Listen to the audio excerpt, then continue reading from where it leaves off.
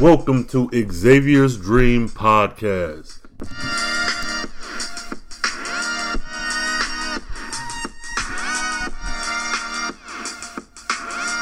This is a carefree black nerd examination of the newest dawn of X-Men. Shoot, y'all. Man, oh my God. So, we're in the final issue of the summer series kind of prequel recommended reading or required reading rather. This is Powers of X, issue 6 of 6. So when you're listening to this episode and any other episodes of Xavier's Dream Pod, please comment and live tweet using that hashtag Xavier's Dream Pod or XD Pod. Let me know you're out there. Let me know you're listening. Let's make this a conversation. Y'all, this stuff is wild. Whoo, man. Okay, so when you're listening, if you're listening on one platform, here's a few others. You got Spotify, Google Play, Apple Podcasts, Stitcher, SoundCloud, Player FM, I think maybe iHeartRadio. I don't know. We'll see. But listen, check out the show. Check out the other shows in the Carefree Black Nerd feed. Hit me up. Let me know what you're thinking. So getting right into this, I don't even know, y'all. So, and now we build. Powers of X, issue 6 of 6, House of X. Okay, first of all, perfect title. The perfect title. Secondly, of course, we have Jonathan Hickman as the writer, R.B. Silva and Pepe Larza as the artist, Marte Gracia and David Carell as the color artist, VC's Clayton Cowles as the letterer, Tom Mueller as the designer, R.B. Silva and Marte Gracia as the cover artist, and then the variant cover artists, there are quite a few. Mike Huddleston, Javier Garron, I think I said that right, and Rachel Rosenberg, Dustin Weaver, Cafu and Jesus Arbutov. Yes, that's it. John Tyler, Christopher, Giuseppe Camanoli, yep, Scotty Young. I'm sure I butchered a few of those, my apologies. Annalise Biza as the assistant editor, Jordan D. White as the editor, C.B. Stabolski as the editor-in-chief, Joe Quesada as the chief creative officer, Dan Buckley as the president, and Alan Fine as the executive producer. X-Men created by Stan Lee and Jack Kirby. So we open up with a very familiar set of pages. This is X-Men Year 1. Charles is walking his happy bald-head ass through a fair. We see that image again of that family that could be Jean and her mom and dad. We see him looking on. Everybody's having fun like a nice little flea market. This dude sits down, enjoying the sun and the moon and the skies and the air and the mountain. Oh, yeah. So Xavier's looking up. Again, we've seen this before. This is very much deja vu. So up walks a beautiful young woman. She says, "Good afternoon." And he replies, "And the same to you. Are you enjoying the fair?" It seems like the kind of thing I should enjoy. And yet, I look around all these people and know it's just a show for those who need one. A distraction from what's really going on, if you will. Mind if I sit? Please. So, are you enjoying the fair? I am. It seems like the kind of thing I should not enjoy, and yet, a little parting of the clouds, a little shining of the sun, and suddenly everything seems right with the world. She looks at him. I imagine Moira gave him this little cock look like, what the alright, motherfucker, I'm finna fuck your world up. So she says, "Having a good day, are we? Is it that obvious? You'd have to be blind not to notice."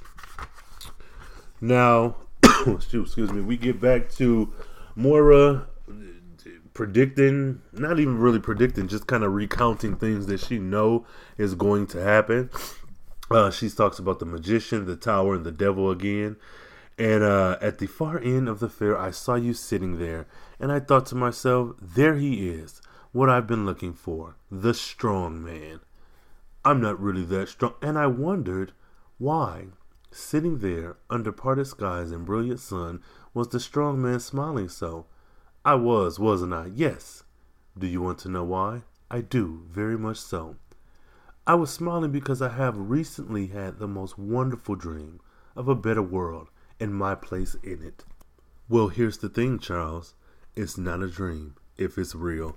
Man, Hickman, when he said this is the most important page or set of pages of the X-Men for years to come, he was not lying.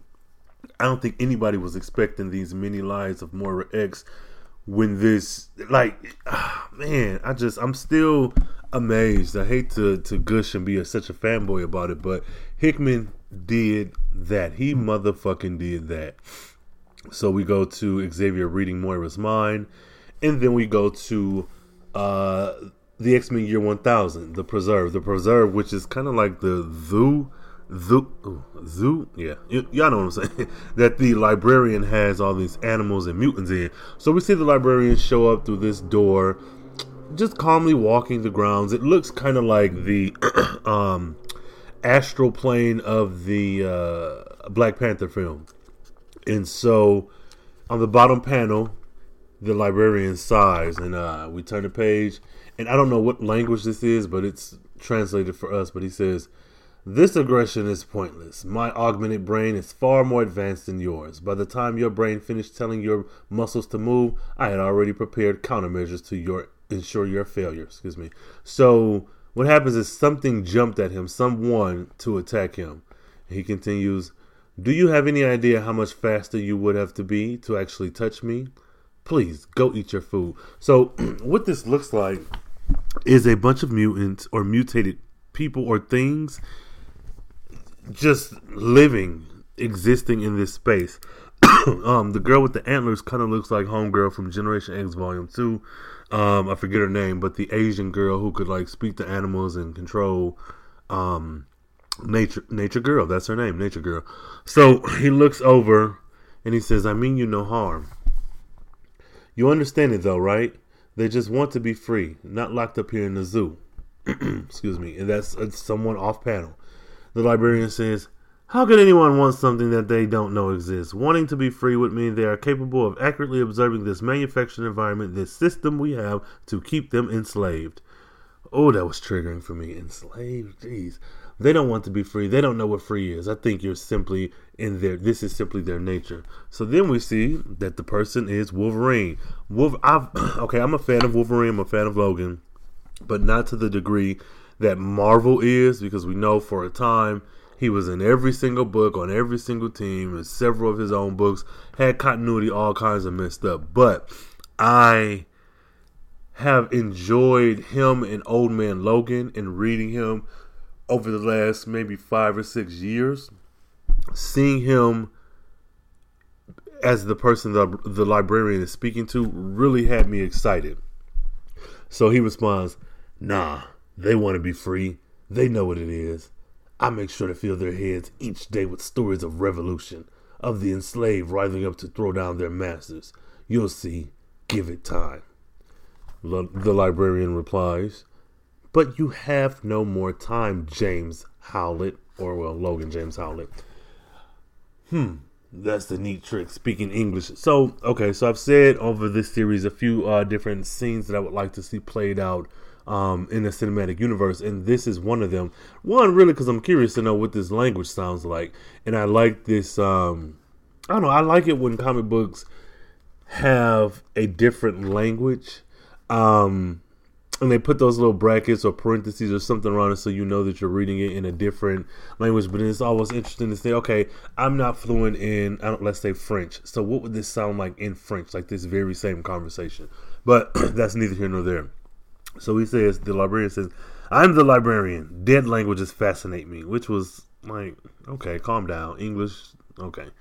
Especially ones that haven't been spoken in centuries. I downloaded it some time ago in the hope that one day I might have an honest conversation. A nuanced one, for I would not want to be mistaken. Well, what are you waiting for? Get on with it. I was waiting for her.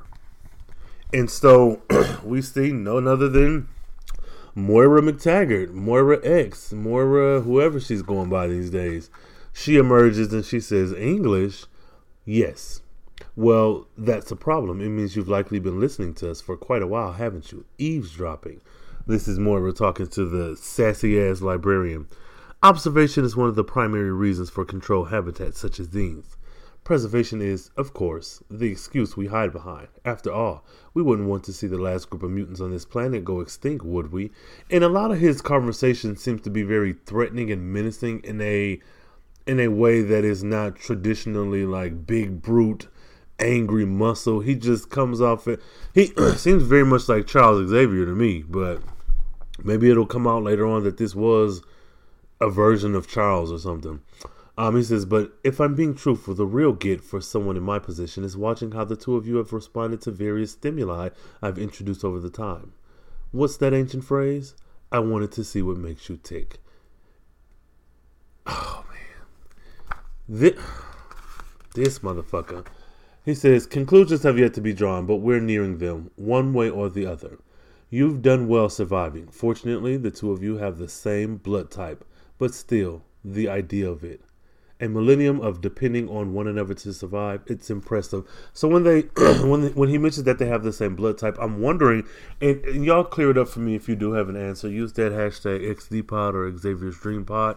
When he says that Moira and James, Logan, Wolverine have the same blood type, is it a certain type of mutant? But it can't necessarily be.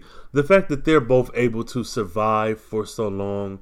I mean, they're both able to be killed, of course. Probably Moira more easily than Logan. But even still, after all of these thousands of years or hundreds of years, we come to this point and they are the only two here. So is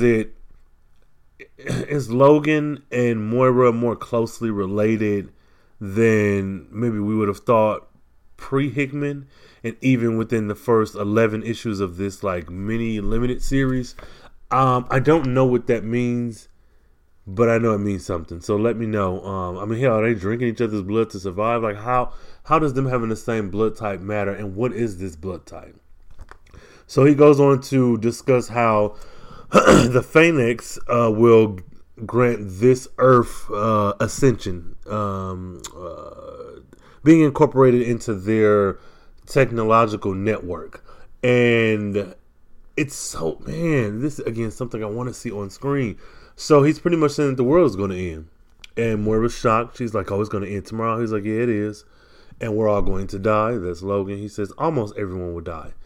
The possible exception is you. I have arranged to send off planet. She asks why. He says, oh, I think you know why. From what I gathered observing you, if you die before the Phoenix makes it to the nearest black hole, then all that I know will not become part of the Dominion. And when you annihilate this timeline or reality, then you'll be right back where you started, knowing what you know without us knowing anything. But if you live past my becoming God, then, existing beyond space and time, we will know you forever. And I think it is very likely that we would not tolerate something like you having any power over something like us. Whew, man. So this honestly is more of a quiet issue compared to the first 11. And I think this is the perfect type of issue to end this 12 issue dual series. He's talking about ending the world and about ending Moira because he knows that when she dies, the timeline will be reset. But if everyone can be incorporated into the Phoenix, then that's kind of a loophole. It's almost what Destiny did while being able to see Moira, where she tried to kill that girl. Well, she actually did kill that girl. Yeah, so this is terrifying to say the least. This is something that we can't really stand for. And so Logan is upset. A quick aside, I would like to see maybe not a full book, but maybe a book about Moira's missing lives, but specifically this time that her and Wolverine spent surviving over these hundreds of years to even make it to the year 1000. I would like to see that. So he continues, it's a fair question, no? Why would I tell you? Why would I be conflicted? My problem is this. I question the wisdom of it. Becoming something that really is just the idea of existence, something immaterial, never touching someone again, never walking through the woods, never seeing the wonders I see with my post-human eyes. So I'm faced with a question. Do I let you die? And perhaps in your next life you can prevent our becoming part of the universal machine state? what I suspect might be a fake existence? Or do I send you away and find out for myself? And Moira look like she so out of all the training she's had, this motherfucker, I think we have yet to see the expanse of Moira's abilities. She's had all these different lives. She's collected all of this data, all of this information. Pretty much, Moira is a god. Her very existence determines whether we, the collective we, so mutants and humankind and whatnot, exist or not. And to me, that seems more than a simple mutation. That's not, I can fly or shoot beams out my eye or I can lift 1,000 tons. That's more or less like your survival is dependent upon my life. I wonder how long could Moira live without being, if she was never murdered? Like, how long can she live? Thousands of years? And then if she dies naturally, does the timeline then reset? Which, like it did, I believe, in the first life. But that being said, Destiny mentioned something about she imagines that there's a limit to the lives that Moira has to live. How can that even be true? If that's true, then that means once Moira dies for the last time, that's it. Like, how can anything be reset? There was world before her, yes, but man, this is a lot, man. It's a lot.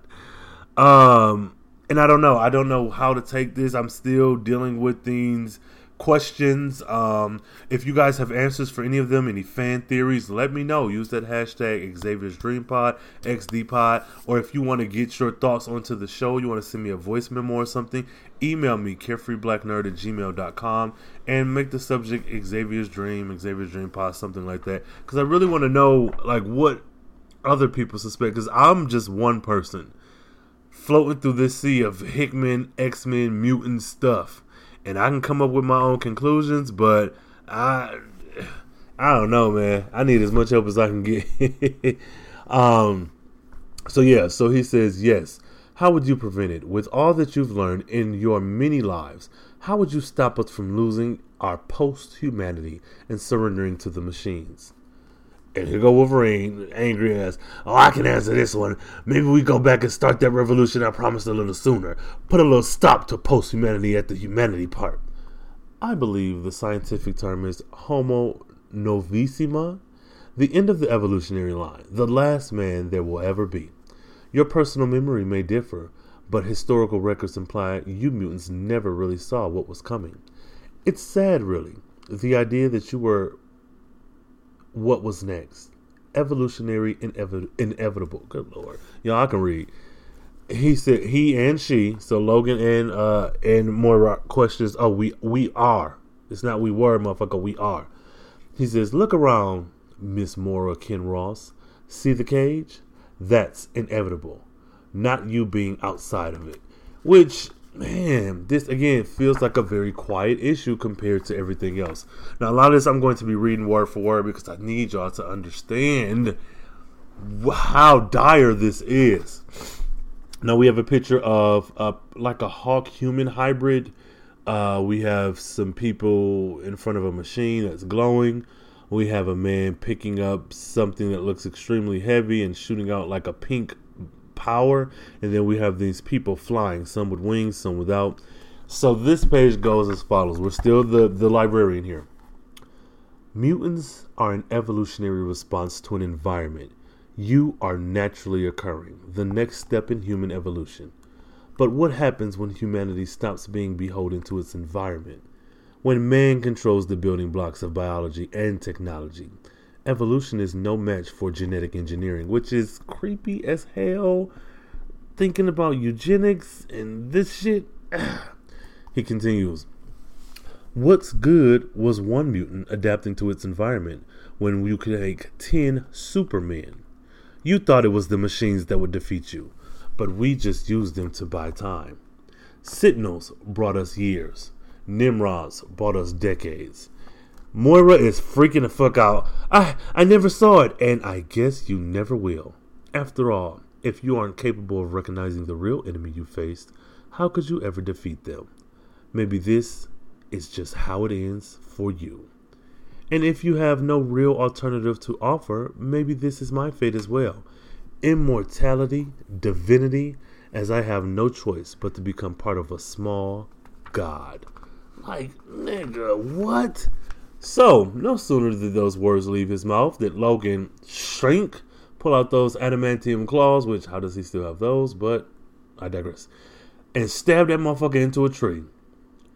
Dear Lord up in robot heaven, tell me, was that fast enough for you? Oh my God. So, man, so good. I want to see all of this played out. I don't give a damn if it's beat for beat. You ain't got to change nothing. I just want to see this on screen. So she's freaking out tomorrow. All this time we waited to find out why, and now we know. So you're going to do something about it? Yes. Oh, Wolverine pulls his claws out again. She says, all right, send me on my way. Logan says, close your eyes, Moira. No, my eyes are open, and they're going to stay that way. Just make it quick. Don't worry, darling. This is what I do. Guts everywhere. No, he stabbed her in the chest. And so ended the 6th life of Moira X. Motherfucker, goddamn. So this whole time we were all discussing, everybody on Twitter and in the internet and everything else, what the fuck happened to the 6th life of Moira? I'm sure some people probably guessed it. I can tell you wholeheartedly I did not. So when this came out that this was her 6th life, boy, the amount of excitement that I got, and it's not even from the history of the X-Men. It's from Hickman's storytelling. He's done such a great job over the last 11 issues leading up to this. Like, the way he's telling a story, it is not linear. It is all over the goddamn place. It's leaving breadcrumbs and clues here and there. Like, this is truly being in a class. And I suspect that all of the charts and facts and everything that we've gotten over the last 11 and plus this one, 12 issues will not only be important for those 12 issues. Like, those are things that you will have to look back and reference on the upcoming Dawn of X. Like, oh my God, man, this man has done something truly amazing. He has made me care for the X-Men again in a way that I haven't in a very long time. Additionally, he has made an entire group of people just get on their toes, because it's always fan casting, fan theories, and fan fiction and whatever else, and reading between the lines and subtext and whatnot. But a lot of this stuff is just blatantly pointed out to you. Like, he's giving, I don't know, man. Look, I'm excited, and goddamn it, you should be too. Branching humanity. Homo superior. Mutandum is a natural evolutionary successor to humanity. Homo sapiens. Humanity will reach a natural evolutionary dead end within 2 to 4 generations. Though humans will still outnumber mutants for some time, the asymmetrical strength of the latter will result in a shift in dominance. See the 100 sheep, 10 wolves argument. Homo novissima. Post-humanity is a manufactured branch of humanity not restricted by normal evolutionary constraints. The problem with a technology-based post-evolutionary state is the inevitable, but naturally occurring, paradigm loop between organic and technological constructs. A machine leap makes a post-human leap possible. And a post-human leap makes a machine leap possible, on and on until one of these two eventually reaches an end state. Alright, now, Xavier, what we didn't see was after he read Homegirl's mind, this motherfucker had a damn aneurysm and fell to the damn ground. What was that? How? It's a bit much, I agree. That it cuts at everything you believe, even more so. Still, hard truth so was called when dealing with radical realignments to old ways of thinking. He looks so innocent. This artwork is amazing. We lose? No, it's much worse than that. We always lose. And this right here is something that, again, I've said this time and time before, Hickman is doing things that are so obvious, that are right there in your face, that should have been done before. The X-Men always lose. No matter what, every time there's a reboot or a storyline or something, yeah, they win a victory or they save the day, but ultimately they lose. They're losers, and it's not even an insult like, oh, y'all losers. It's just like, she's right, you always lose. No matter what, losing is just what you guys do. So he continues, perhaps if I were more selective with my future students, or if I make a broader appeal to our human allies. Surely there's some way to... Why are you smiling at me like that? Moira kisses him deeply. She pulls back and puts her fingers on his lips. She says, I open my mind to you, so you know that I know you, Charles Xavier. I have loved you, I have hated you, and all the emotional complexities in between. Not once in all my lives have you changed. Thank you. It's not a compliment. You're a good man who believes in the goodness of others, and it breaks my heart that I have to break that part of you. But I will break it, because that's what has to happen now. I know you will fight me, just like your shade, Eric, will fight me. But this time, I mean for all of us to be together. All of us. You've been dreaming of the wrong dream, Charles, and it's long past time that you wake up. Bruh, this is so good. So when Moira made that comment about, I mean for us to be together, all of us, my mind instantly went towards some polyamorous love triangle or throuple situation. Man, because she's been with Charles, she's been with Eric, she's been with Insabab Noor, and it's not a quote-unquote slut-shaming thing, because that's definitely not it. But just to clear that up for those of you who may have thought that's the way I was going with it, she's doing things in each life to make sure that her people survive. Again, I've likened the X-Men in the Hickman run to be that of black people in the world. They do pretty much stand in more directly in this run any number of marginalized groups. This is one that I happen to be a part of, so that's the one that seems to ring the loudest. And so I know that her saying all of us together isn't just like a whole, well, we all together in love thing. It's more or less like, my people need saving. I'm going and doing extreme measures to make sure that happens. And Moira really has a sad life, because think about it. If every time you die, the world resets, I mean, eventually you're going to get bored. You're going to get bored because you know everything. Nothing is news to you. Everybody is blissfully in the Matrix and you're the Neo that's out of it. But with Moira, there's only so far you can go with like human interaction. Like the very fact that she is fighting so hard for mutantdom, it makes sense. But then at the same time, it's like, damn, what? She could just give up and just live her life. Like I'm sure with Sentinels they could detect it. Well, however they detect mutants, they could detect her as a mutant as well. But honestly, she can just live her life and just do what the hell she wants to do. Become president hell if she wants to. Or she could fight the good fight like she's doing. Like, I want to know what's motivating her to actually want to help the mutants. Outside of Destiny putting that beat down on you and telling you that she's going to whoop your ass and come for you. Outside of that, what makes you want to rally the troops so hard? Because in her first few lives, she didn't even like being a mutant. She didn't know what the fuck it was, and she wanted to cure it. So, and she found a cure. But that being said, like, what is it that you want? Because she could easily have created the cure still and found a way to sneak it into the mutant population, and thus making everyone human again, and then just being able to live your own life. Like, so I like Moira. I like what we've been presented with, but I am a bit cautious because I don't know her true motivations. I don't know. What do you guys think? Are you a fan of Moira? Do you think that everything's on the up and up? Do you think that maybe some things are not as they should be? You know, let me know. Use that hashtag Xavier's Dream Pod or XD Pod. Moira's Journal. Entry 5. Xavier.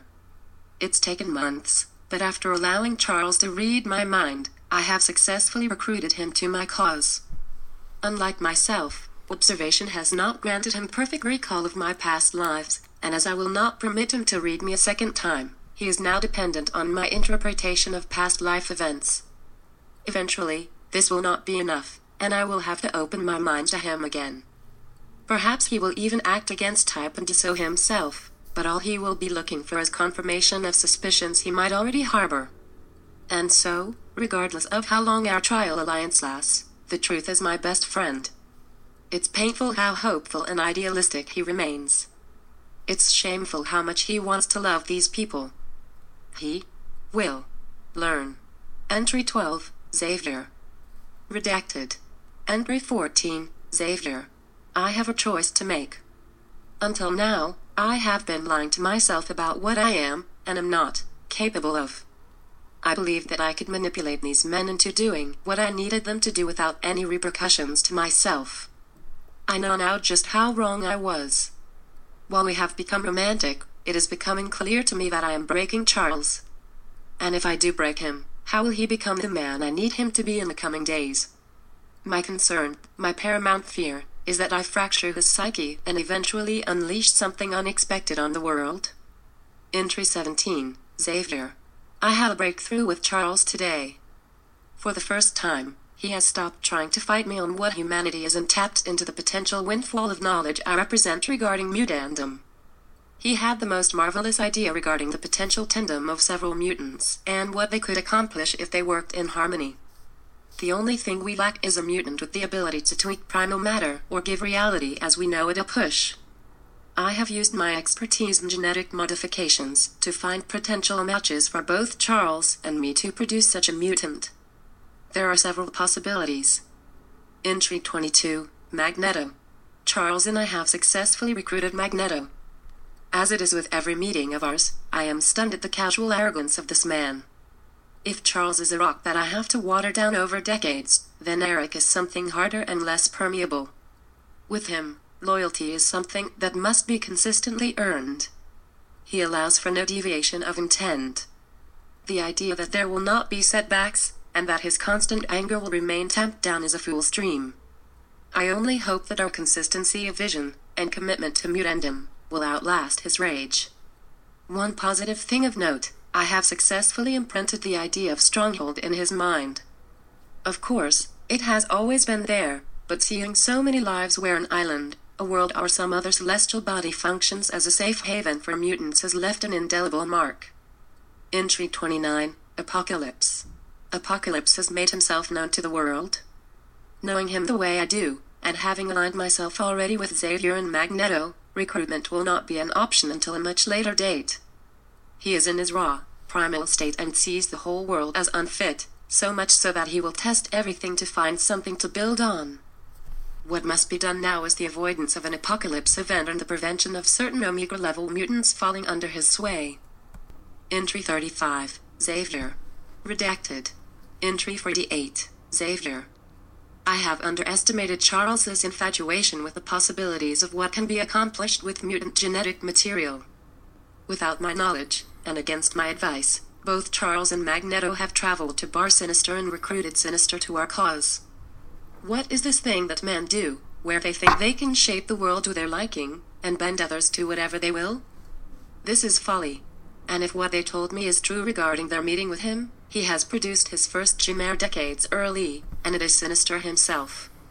Entry 52, Magneto. We have lost Magneto.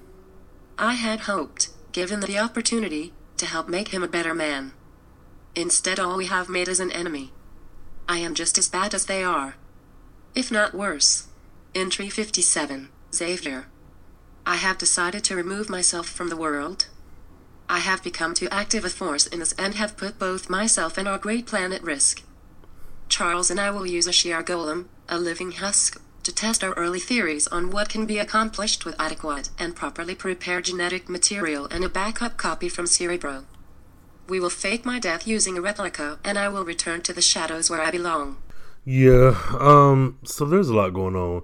Moira's journal, I'm sure that should be a running thing, because we got some redacted entries, and we're not getting entry 1 through 50, something like we're getting kind of bouncing all over. And is this journal, is she rewriting this every life?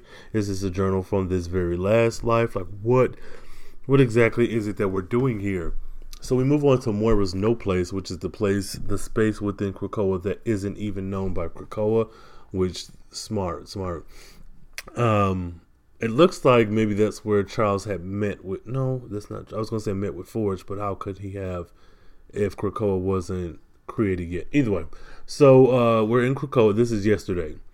What's that? We brought you tea, Moira. So Charles and Eric walk in fully uniformed. Charles in his cat suit is really growing on me. I mean, it's simple. Yeah, this cat suit is where it's at. So Moira's there looking very Jubilee-ish, just like she does on the cover of this book. She says, "There's two ways in and out of my home, Eric. The door you came in through, which leads to a secret chamber in the House of X, and the other leads to one of mankind's greatest culinary cities. So I really don't need you bring me tea. I have other means, and we have greater concerns." Which is like, damn. But, I'm okay with this, like, harsh, borderline rude Moira, because she's been through a lot. And though she has secrets, I'm sure that are going to eventually come to bite everybody in the ass. She's, what we've gotten so far, trying to ensure the survival of the mutant race. Again, this is why I said she has a lonely life. Like, you're in here, you can go out in this culinary city and do whatever and whatnot, but you're pretty much a prisoner. You have to be sure not to even break a bone for the fear that might lead to something else that could lead to resetting the universe yet again.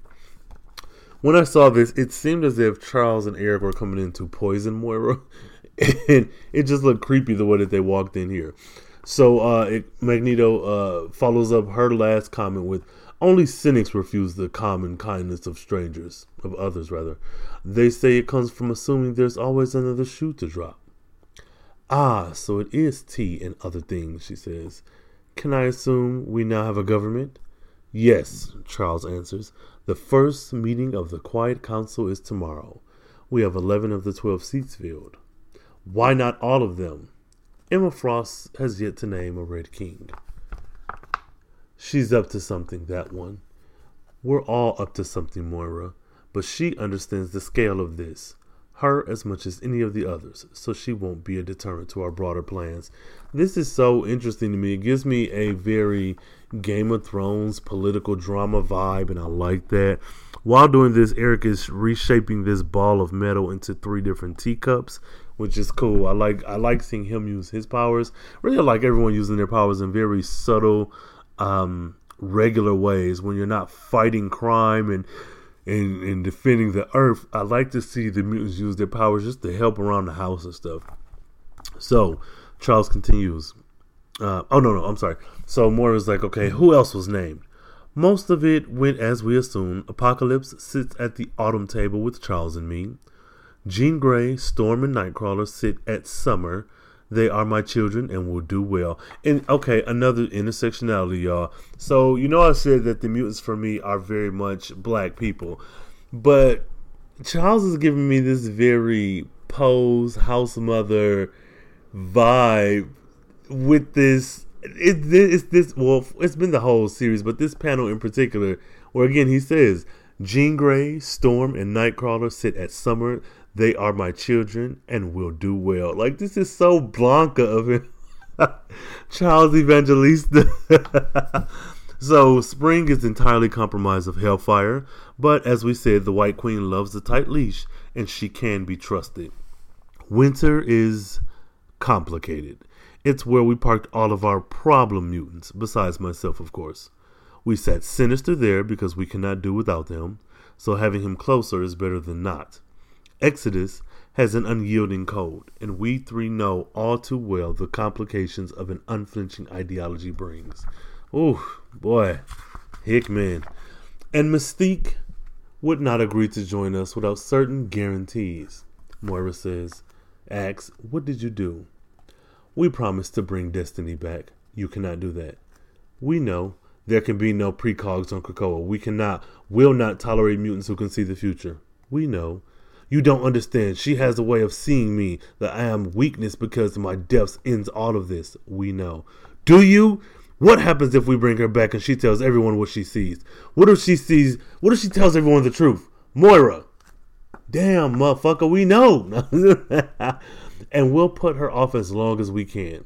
Tomorrow, not today, all the mutant leaders say. And this, it's like we're setting up so many issues for the future. Clearly, we're going to run into Mystique acting a fool because you're not bringing Destiny back.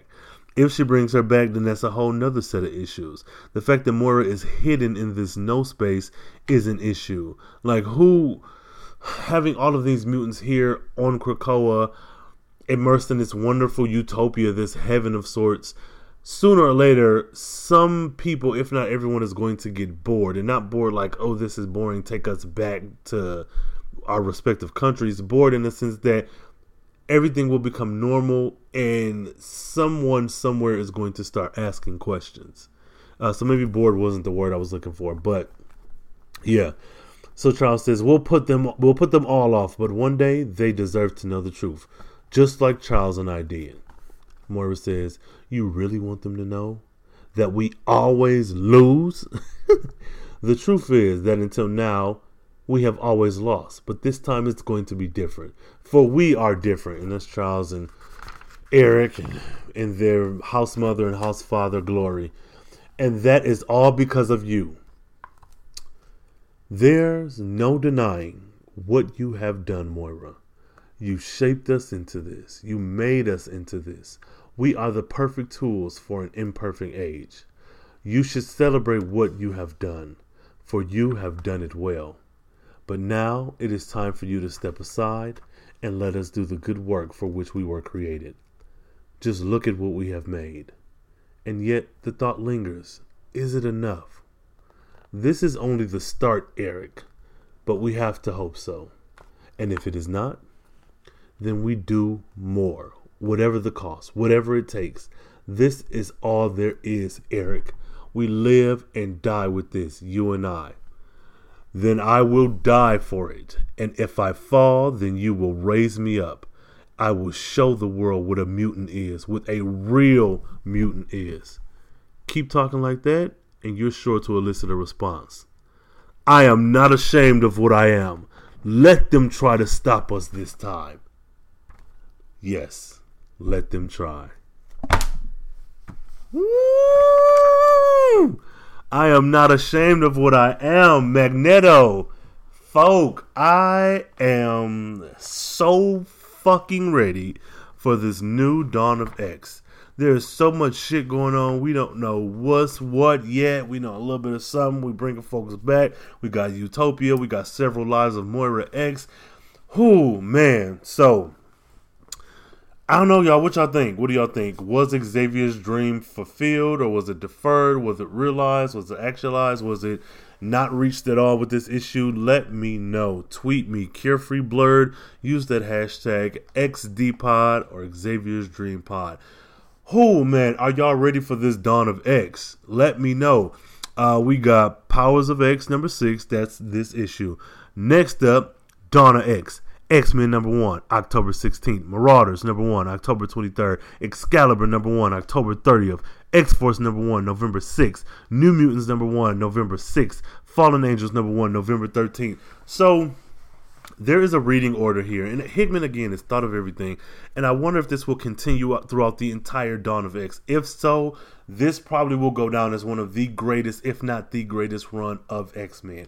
Not even for the story-wise, but for the way that he's tying everything together, making it easy and digestible for everyone. He's created a nice little mystery that we're all trying to figure out, and then you're including this reading order. You're making sure the continuity is clear in black and white and red a little bit in your face, and that's what I love.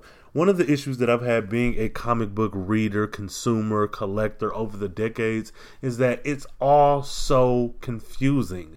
And not confusing story-wise, but if you're trying to piece together a run or a story or follow a character, it becomes very difficult. We do have Wikipedia now and other such resources where they kind of compiled different lists and whatnot, but for this we're getting a definitive, this is exactly the order that this is going. I really like that.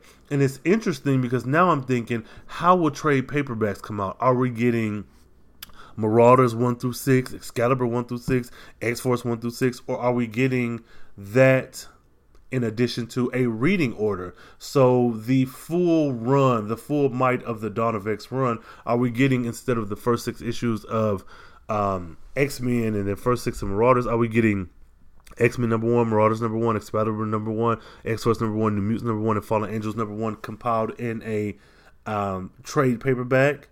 Like, it's so many things that could be done. Man, kudos. You guys, let me know. What are you thinking? Did you enjoy this dual run?